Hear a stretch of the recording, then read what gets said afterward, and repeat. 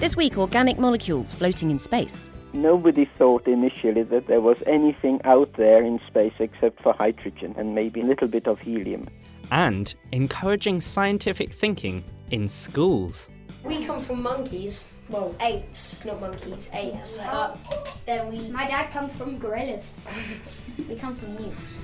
Plus treating traumatic brain injury and the latest from New Horizons. This is the Nature Podcast for July the 16th, 2015. I'm Kerry Smith. And I'm Adam Levy. In 1919, graduate student Mary Leah Hager at the University of California found some strange features in the light coming from distant stars. Light travels a long way to get to Earth, and certain wavelengths are absorbed by whatever's floating around in between. Hager noticed some unique patterns, which seemed to be caused when the light was absorbed by clouds of material in interstellar space. These patterns became known as the diffuse interstellar bands. Usually scientists can match these absorption patterns with known molecules to identify what the material is made of. But these bands didn't match anything. Fast forward a few decades to the 80s and 90s, and scientists discovered a potential molecular match. But they've had to wait till now to conclusively identify the culprit, as John Meyer from the University of Basel in Switzerland explained to Lizzie Gibney.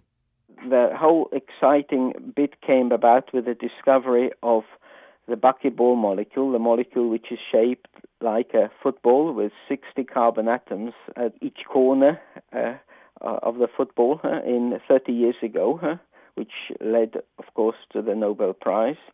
And immediately after the discovery of this thing, we decided to develop and apply methods to measure the positively charged buckyball molecule, like in space, where molecules tend to lose one electron. So we applied our technique on this charged buckyball molecule. Astronomers made measurements in a similar region with their telescopes and found that the features which we saw were very close to what the astronomers were measuring. And this happened in 93, 94, so 20 years ago. And how has it taken you so long to confirm that the signal definitely is being caused by these buckyball ions? Very good question. It took 20 years of experimental development.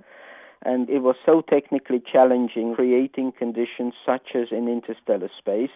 In other words, temperatures near the absolute zero and extremely high vacuum. So this required technologies which were developed with lasers, molecular beams and such techniques. And finally, after 20 years, we managed to measure the signature of this positively charged buckyball. This all happened this year, and compared it to the astronomical measurement, and it's absolutely bang on. It's spectacular. There's just really no doubt that this proves, first of all, that the first definite identification of the two diffuse interstellar bands, and secondly, the consequences, I think, for astronomy and how molecules are formed and perhaps even, life and so on, are quite spectacular, that this positively charged buckyball is out there in space, stable.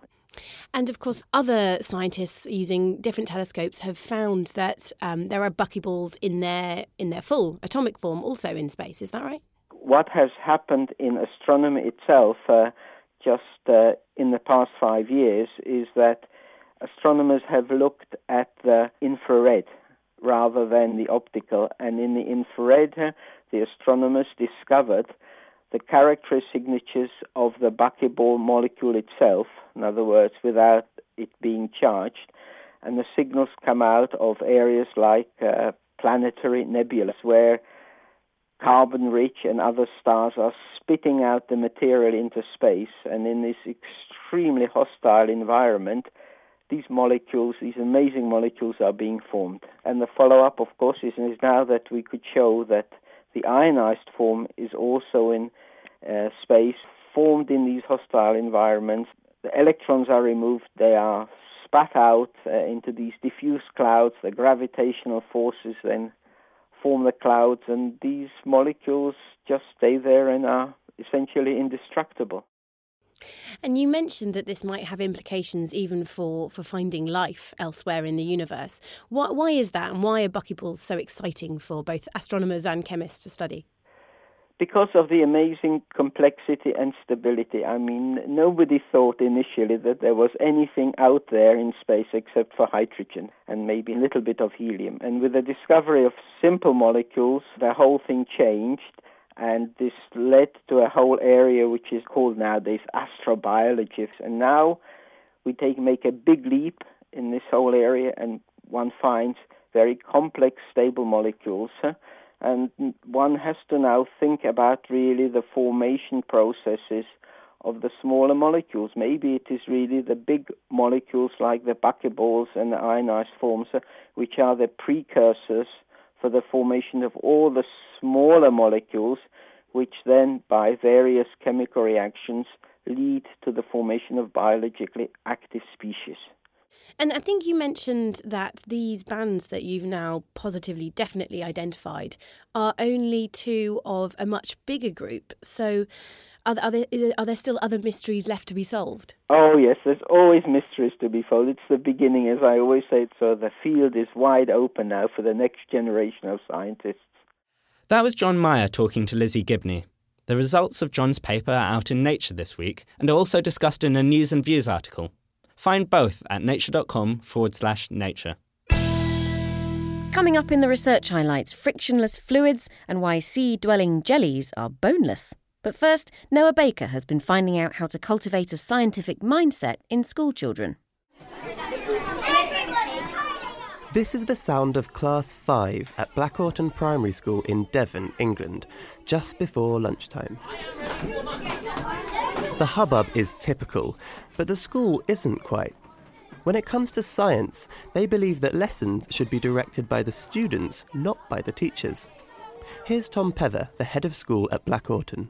Children have got enough questions and enough ideas of their own that actually us teachers just need to feed off what they're bringing to the classroom rather than us actually tell them what to think. I met a few of the students, all aged between 10 and 11. I'm Louis. I'm Emily. I'm Rory. I'm Florence. I'm Bo.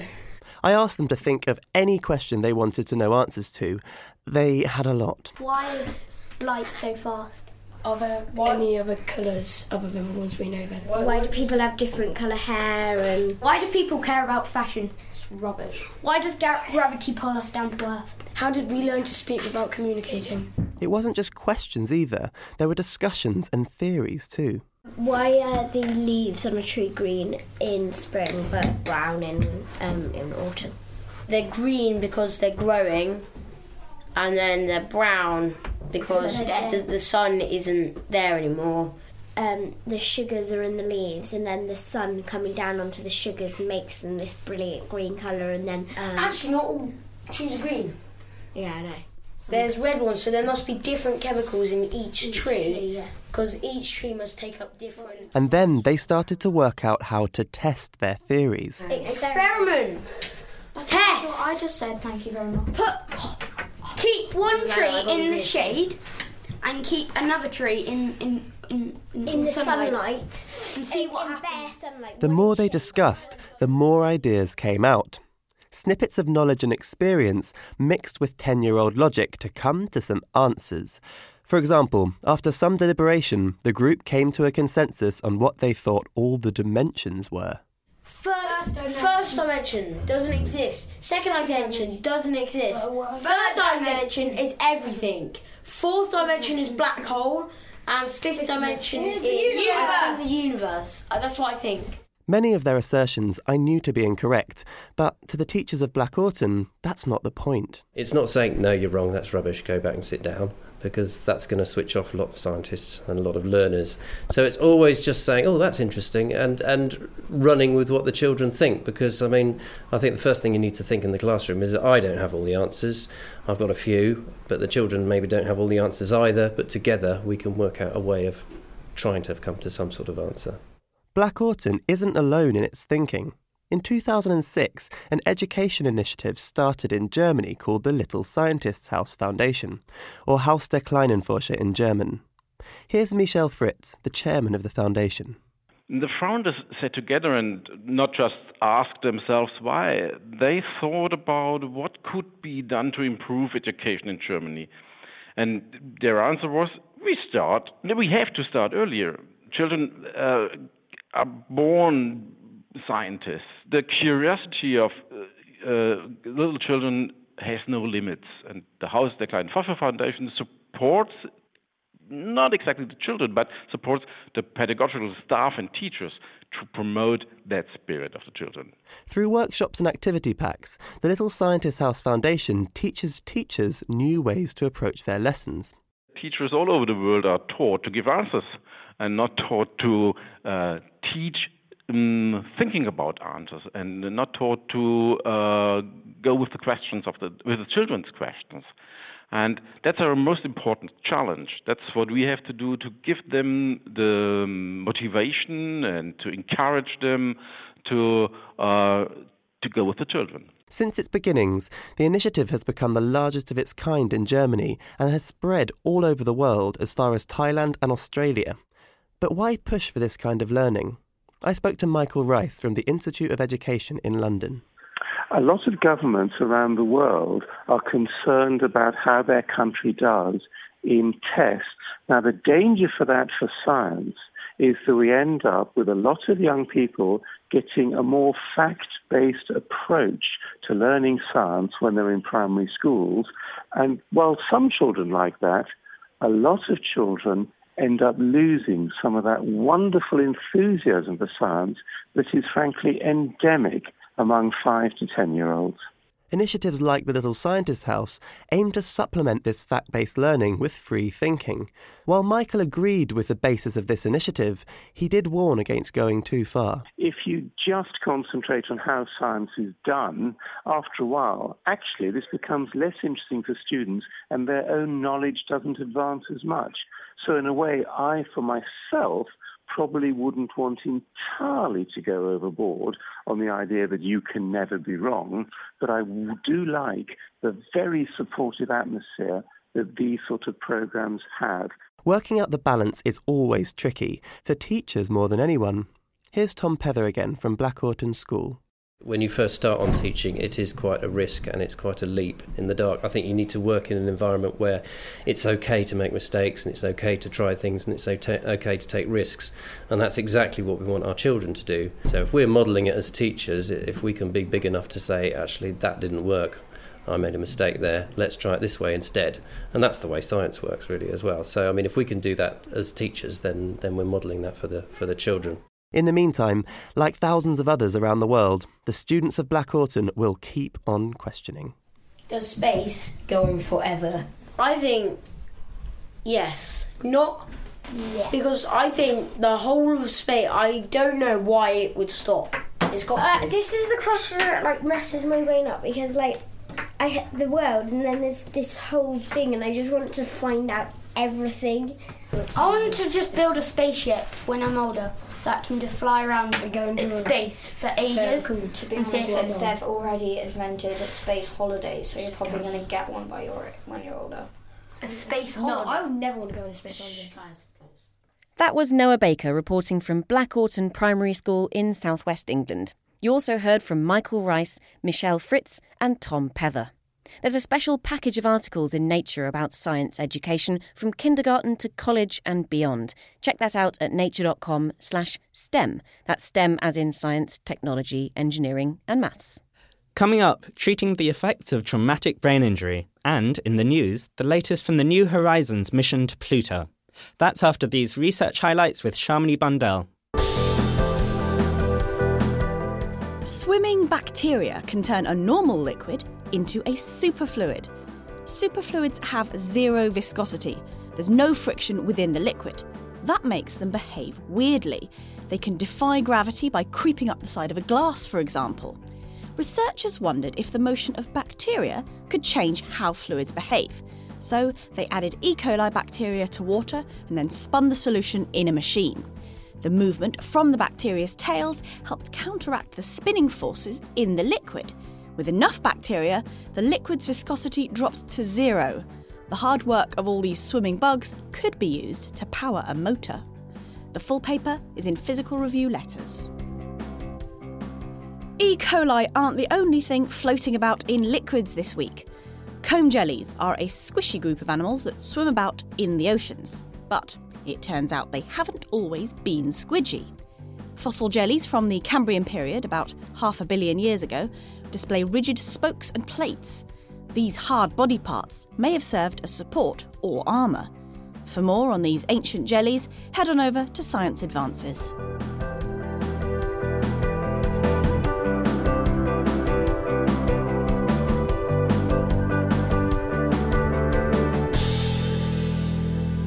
We're off to New Horizons HQ soon, but first, could brain injury cause long-term brain degeneration? And if so, how? Jeff Marsh reports. High-impact sports like American football and boxing come with risks. One of the most talked about is taking hard or repeated bashes to the head. Some scientists think that players who suffer frequent concussions or traumatic brain injuries could develop long-term neurodegenerative conditions like chronic traumatic encephalopathy, or CTE, and even Alzheimer's disease. But at this point, it's just a correlation. No one knows if a bump to the head now can cause these brain diseases later. A new study by Kunping Liu from Harvard Medical School, however, has pinpointed a potential cause. Liu and his team looked at the role of a protein called tau in brain injury. You may have heard of tau as it's linked to Alzheimer's disease, where it's often found in abnormal bundles. If you look at the brain of boxers, American football player, or veteran with a CTE, they have identified extensive tau tangle. When working normally, tau proteins are crucial for brain cells. Tau's job is like highway maintenance. It supports structures within the cell called microtubules. These are like highways shifting essential cargo around the cells. When tau starts acting up, these highways get clogged up with traffic, and this gridlock is a hallmark of a dying cell. But whether the tau is causing the neuron's demise wasn't clear. These tangles likely occur many years after injury. So therefore, it's not known this tau-related pathology is cause or consequence of TBI-related neurodegeneration. To look into these toxic tau proteins more closely, Kunping and his team needed something they could study a bit more easily than NFL players' brains. To determine when the toxic protein appear after TBI, we model TBI in mice and found the cyst form is induced in the brain depending on injury severity and frequency. And most strikingly, it's produced as early as 12 hours after injury. So if you get hit on the head hard enough or just enough times, then your neurons create this bad form of the tau protein, killing the cell and spreading to others, eventually leading to the hallmarks of diseases like CTE and Alzheimer's. Yes, these provide the first evidence directly linking TBI to Alzheimer's and CTE, and actually identify major culprit is this tau protein. But the team didn't stop there. They then developed an antibody that matched the tau protein and which could subdue its effects. You can eliminate and neutralize the ability of this toxic protein to cause and spread neurotoxicity. And in fact, if treating the traumatic brain injury mice with this antibody, potently prevent tauopathy development and spread, and restore the brain structure and function. So does this mean that we've discovered a way of preventing and even curing neurodegenerative diseases like Alzheimer's and CTE? Kunping Liu is optimistic. I think that is potentially the implication, and definitely we will need to test this possibility.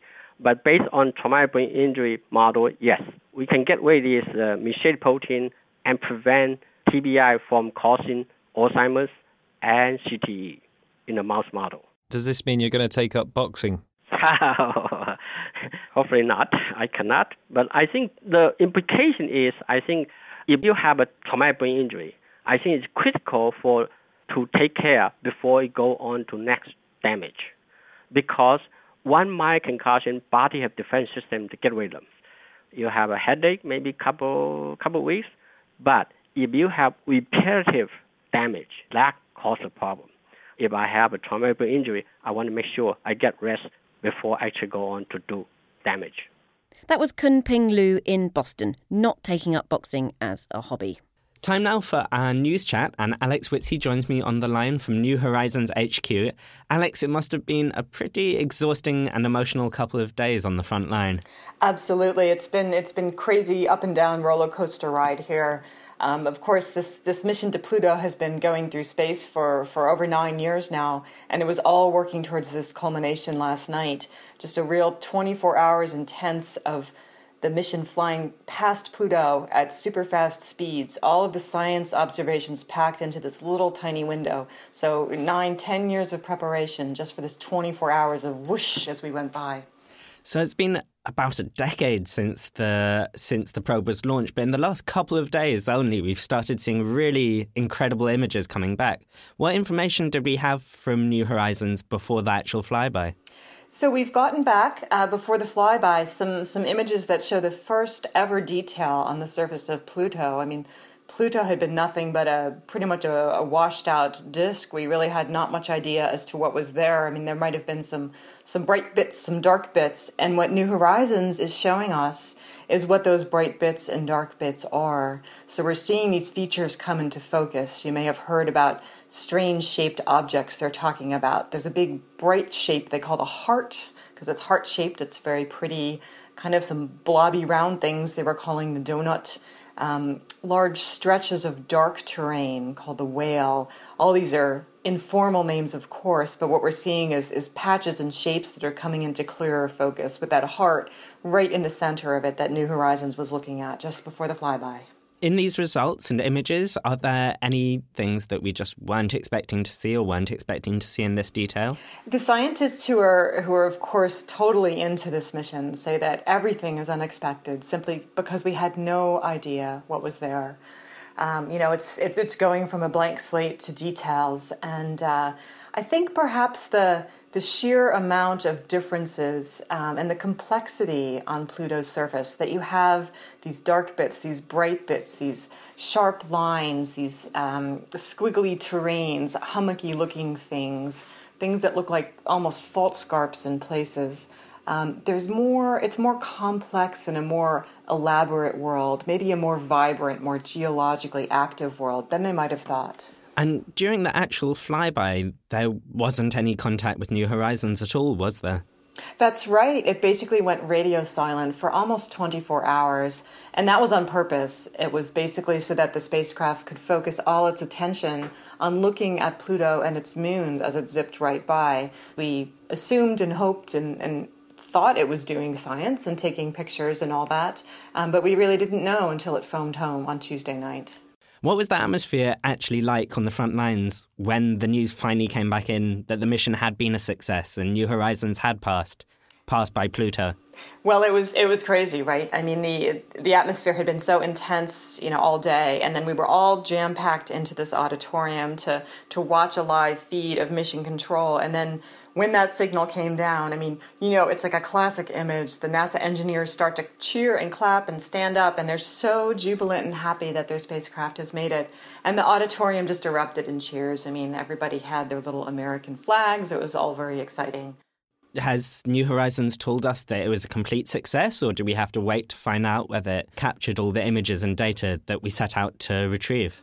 We know its memory banks are full, and they're full of data, and it's full of the amount of data that they were expecting if the whole mission had gone as planned. So yes, we think it's got on board all the data and all the science that they had hoped for. Well, that's great for New Horizons, but what about us? When do we get to get all this data and start analysing it and start doing, the high-level science we want to get out of this mission? It's absolutely starting to come down any time now. I mean, we're talking on Wednesday here. This afternoon, we'll start to get some geology down. We'll start to get some closer-up images, some of the really high-resolution things during the pass. And then throughout the days to come, Thursday, Friday, through the weekend, next week, you've probably heard about how it's going to take a while to get all the data down from New Horizons. There's so much on board, and the communications link is such a narrow kind of channel that it's going to take 16 months to get all of the data down, but they're prioritizing to get the big ones down first. So those big, glorious data sets, those big pictures, high resolution of Pluto, its biggest moon, Charon, that's all coming down first. So we're going to be seeing stuff coming out at any time now. It's going to roll out and get better over time. Alex, you were answering questions from Twitter throughout yesterday. What was the most left field and interesting question that you got asked? A lot of people like to ask why we aren't going into orbit or landing on Pluto, which I think is a great question, because why fly all the way across the solar system and not actually stop, right? But the problem, of course, is that stopping when you're flying, a rocket across space, stopping takes a lot of fuel and a lot of energy. And New Horizons already cost $720 million, already took almost 10 years to get there. So, you want to fly by at a relatively cheap and fast, mission first, and then worry about orbiting later. But it's a great question, right? Like, why go there and then just fly by instead of stopping for a visit? What was your favourite kind of non-sciencey moment at New Horizons HQ that you saw?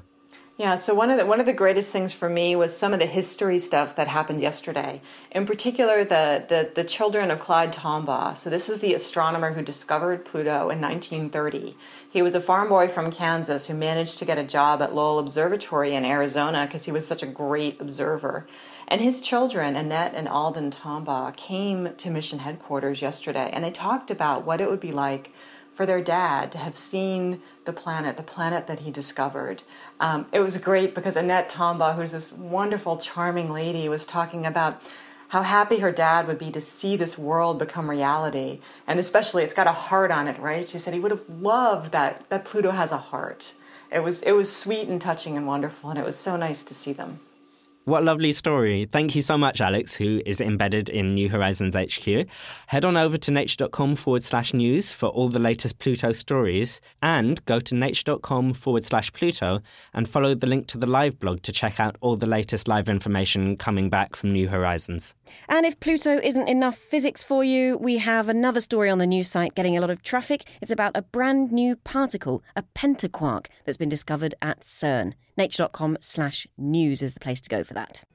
That's all for this week. Join us next time. And in the meantime, we'd love to hear from you. So get in touch if you're excited about New Horizons, or sick of all this plutocracy, or if, when you grow up, you want to be a buckyball. I'm Adam Levy. And I'm Kerry Smith.